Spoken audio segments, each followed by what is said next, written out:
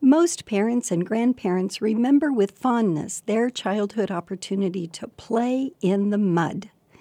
Building, slogging, lifting feet with a sucking sound, making mud pies. These sensual experiences of our youth call up pleasure in their remembering.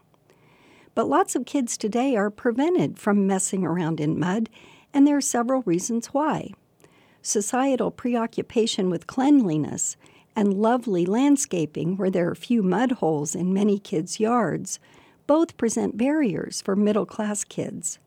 Low-income children may lack a safe outdoor play environment and may also lack laundry facilities to allow for easy cleanup.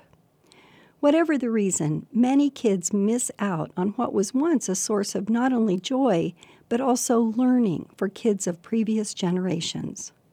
Children learn math and science concepts from mud play as they add water or dirt to change the mud's consistency and experiment with mass and volume as they pack mud into containers.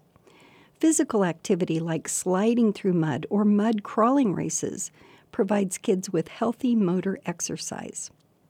The soothing texture of mud provides great stress relief for kids, and playing in the mud with others provides for hilarious social interaction. In fact, most kids have enjoyed playing in mud throughout time.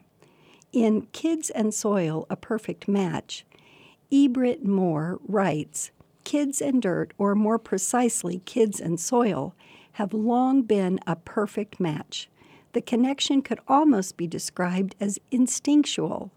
Regardless of differences in culture, language, and ethnicity, regardless of whether a child is born on a small farm or a sprawling metropolis, one thing remains constant. Children absolutely love playing in soil.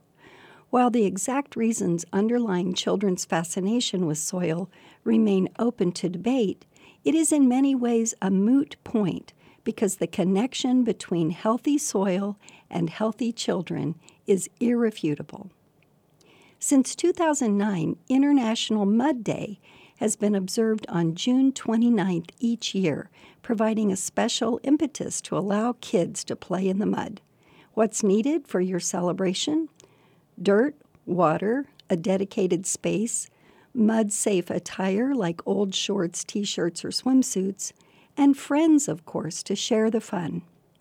Grown-ups get bonus points for providing buckets, shovels, and spoons. And more delight will be had by all with an open mind, imagination, patience, and a follow-up bath when the celebration's over. I'm Claudia Quigg.